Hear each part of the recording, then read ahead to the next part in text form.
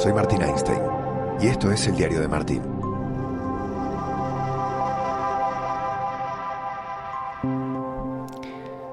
Aquí estamos nuevamente para charlar, para construir este lazo en el podcast. Te quería hablar de algo que buscando tema me llamó muchísimo la atención y que conecta un poco con lo que hemos vivido en los últimos tiempos, en las últimas semanas. En la Premier, este jueves se disputó un partido, Manchester City frente al Tottenham Hotspur. Iba perdiendo el City, lo remontó, ganó 4-2 y cuando esperábamos escuchar a un Pep Guardiola contento, feliz por la reacción del equipo, vimos a un Pep molesto, contrariado, reflexivo y entregando cosas maravillosas, como siempre lo hace Pep. Y me encantó el tema para desarrollarlo, y por eso te lo quiero plantear en este espacio. Dijo Pep que su equipo se conectó a partir de la dificultad de ir perdiendo 2-0, pero que al equipo le falta algo esencial para poder acceder a ganar títulos, y que si no lo encontraba, los títulos no iban a llegar esta temporada. Habló de la pasión, del amor. Dijo que es un equipo que está, esa es mi lectura, acomodado, como que no tiene esa motivación. No tiene ese factor emocional. No tiene esa fuerza que va más allá de lo bueno que pueda hacer un futbolista, de lo bien trabajado que puede estar un equipo. El factor mental, el factor psicológico, el factor motivacional, el factor emocional. Pep, que estoy seguro se vio el Mundial de pe a pa y admiró la manera en la que jugó el seleccionado argentino, creo que esa declaración tiene su raíz, tiene sus bases, tiene su inicio en lo que entregó Argentina en el Mundial. Porque hay algo intangible, algo invisible, algo que creo que todos coincidimos que Argentina tuvo, y es que quiso ganar más que los demás, y lo hizo a partir de la pasión, a partir de una entrega infinita, interminable, a partir de un compromiso con el país, con los colores, con cada uno de los compañeros, pero que tenía mucho de esto de lo que habla Pep. Era pasión, era amor, era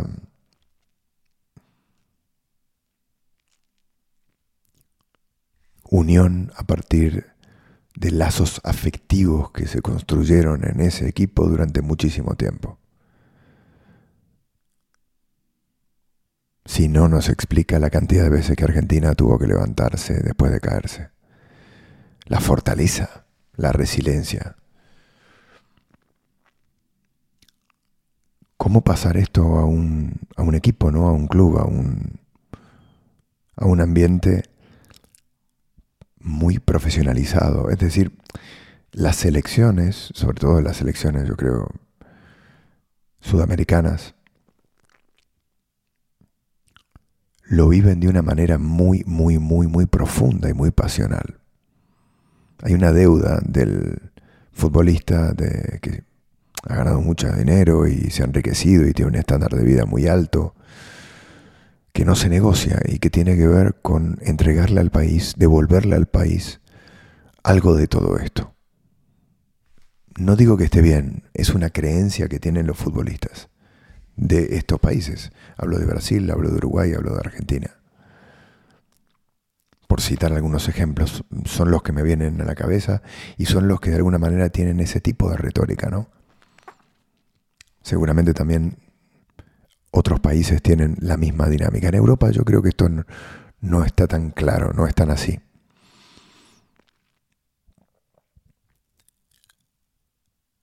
Y esto tiene un poder y una fuerza que te puede sepultar, porque si siempre estás en deuda y lo vivís como una mochila y no como de una manera más positiva, más sana, que yo creo que la clave por la cual Argentina entendió que debía ir por ahí, a pesar de que le costaba, la emoción estaba muy a flor de piel y la emoción también te puede llegar a paralizar, depende cómo la transites. Pero para Argentina fue el motor, fue el motor. Es interesante lo que dice Pep, dónde encontrarla en un equipo, cómo hacer para sacudir a una plantilla que en 5 años ganó 4 veces la Premier. Cómo romper con ese círculo vicioso de acomodarse, de saberse mejor y por eso bajar un poco la guardia, de romper, de que no parezca una rutina, de quitarle, de que vuelva a ser una sorpresa, de que vuelva a ser un reto, de que vuelva a ser heroico, de que vuelva a tener un valor especial.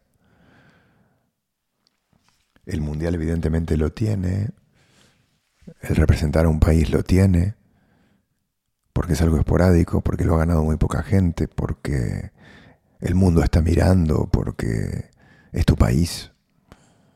¿Cómo trasladar esto, este factor emocional a un equipo? Yo diría que el mejor equipo que hace esto es el Real Madrid. El Real Madrid, con esta retórica que tiene el club de la épica y el nunca darse por vencido y el respetar la camiseta o defender la camiseta y el peso de la historia, etcétera, etcétera, se han construido el Madrid una retórica, un relato que le beneficia mucho para ir a buscar los partidos de la manera que los busca. Ese hambre que tal vez le faltó al Fútbol Club Barcelona después de haberlo ganado absolutamente todo, después del sextete, después de seguir ganando ligas. Las ligas ya no sabían tan bien, ya no tenían tanto sabor, ya no eran tan importantes. Y lo digo creo yo, esta es mi opinión, para aficionados, para jugadores, para técnicos. Digo, a Ernesto Valverde se lo echa del Fútbol Club Barcelona siendo el campeón de liga. El Barça era campeón de liga. Por lo cual, ahí te habla de el valor que se le daba en aquel entonces a ganar la liga. Poco. Hoy para el Barça ganar la liga es muy importante. Ahí hay una motivación y ahí se activa el equipo. La Supercopa era una motivación. No es lo que ganás, es lo que representa eso que ganás. Y es muy interesante todo el tejido de la construcción de cómo llegar a eso, ¿no? De cómo activarte, de cómo hacer grupo, de cómo pelear una pelota. Decía Pep, el Arsenal no gana la liga hace 20 años. Matan por cada balón. Matan por cada balón. El peso simbólico de un equipo es fundamental. Es fundamental. Utilizado de forma positiva. Y se construye de a poco. Primero fortaleciendo la confianza de un equipo. Segundo, con buenos líderes. Líderes que enseñan el camino a los jóvenes. Con jóvenes con ganas de ganarse un lugar, de patear puertas, de abrir caminos.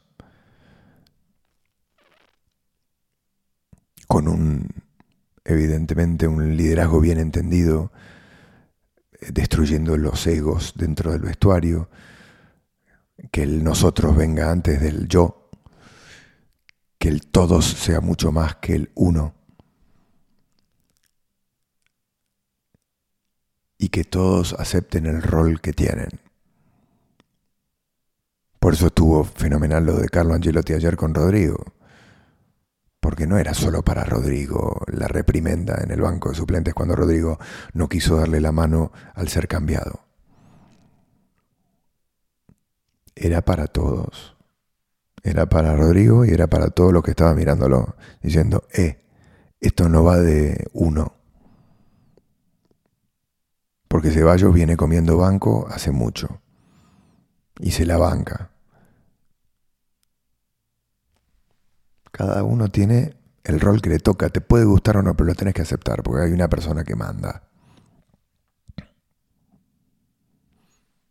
Es así.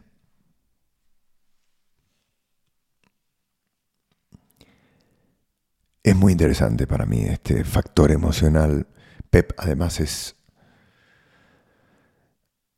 siempre va rayando y experimentando. Es un artista, es un creativo, ¿no? En el área de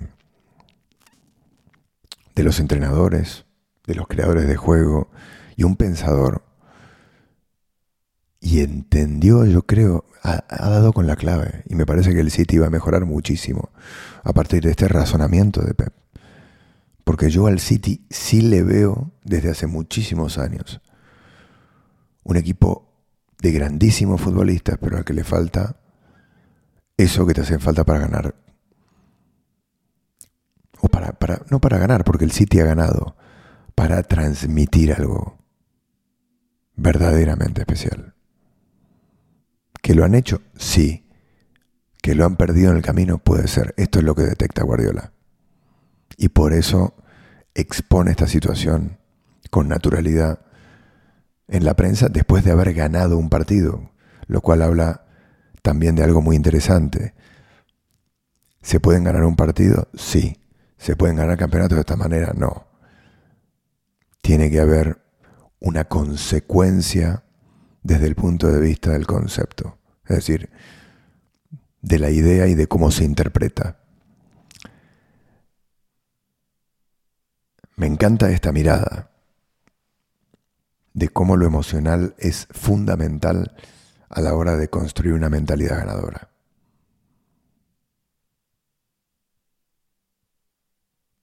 Y de cómo experimentar, trabajar, buscar, profundizar, entender. No para todos los equipos la motivación es la misma. Para los equipos chicos que enfrentan a los grandes en Copa del Rey, la motivación está clarísima. Es hacer historia, es la pelea de David contra Goliat, es ganarle al poderoso, al potente, la pelea del Madrid. La pelea del Madrid fue muy curiosa en estos últimos años, sobre todo en el último, porque creo que lo que potenció al Madrid fue el saberse inferior a nivel de plantilla a otros equipos que enfrentó, pero el saberse superior desde el punto de vista de la mentalidad, desde el punto de vista emocional, desde el punto de vista de nosotros sabemos cómo hacerlo, nosotros sabemos cómo competir y nosotros nos creemos esto que habíamos hablado. Había hablado yo en el comienzo del podcast, esta idea, esta imagen que se ha construido el Real Madrid de ser un club ganador. Esto al Madrid le funciona de lujo. Y es, creo yo, el único club del mundo que le funciona así. El Bayern tiene algo de esto. Y Pep ha dado con la clave. Digo, está muy bien defender un estilo, pero hay que creerse, hay que tener un objetivo más allá de eso, que tiene que ver con lo que tenía, por ejemplo, el Barça de Pep. El Barça de Pep quería demostrar que era un equipo que iba a marcar un antes y un después, que era un equipo único, que era un equipo que iba a transformar el fútbol, que era un equipo que tenía el mejor jugador del mundo, que era un equipo que disfrutaba, que tenía talento, que hacía jugar, que tenía una misión más allá de ganar. Eso como objetivo era motivador. Yo recuerdo una charla en una entrevista que le hago a Xavi Hernández, después de ganar el sextete, y le digo, bueno, ¿y ahora qué? Y ahora seguir ganando, me dijo Xavi. Y el Barça siguió ganando después del sextete. Ganó la Champions de Wembley. En 2011 ganó ligas. Digo, había un hambre de ser un equipo que entre en la historia. Y que lo haga a partir de una idea. Bueno, ahí estaba la motivación. A este Madrid del último año le iban las situaciones límites. Es decir, podemos salir de todas. Y yo creo que les ponía eso. Les ponía ir por debajo del marcador. Les ponía, aquí en España se le dice, como que les seducía, ¿no? Les molaba. Les ponía, les decían, vamos, 2-0, fenomenal. 0-2, fenomenal, vamos. Nos han marcado. Y tiene todavía esta seña de identidad. ¿Es jugar con fuego? Sí, pero bueno, a veces hay gente que le gusta y sale bien de jugar con fuego. Cada equipo tiene una hechura diferente, respira por lados diferentes y encuentra motivaciones diferentes. A partir de la filosofía del entrenador, a partir de los jugadores, a partir de la filosofía del club, a partir de la forma de jugar.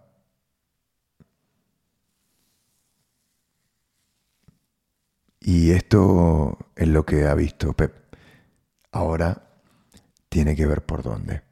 Tiene que ser un gran observador, que lo es, un gran psicólogo, un gran entendedor de por dónde entrarle a sus jugadores para encontrar aquello que él llama pasión, él llama amor, dentro del fútbol.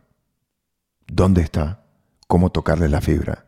Y cómo engancharlos a algo que los va a hacer un equipo mucho, mucho mejor, superior. Linda charla, me encantan estos temas. Para charlarlos, para debatirlos, porque para mí tienen que ver con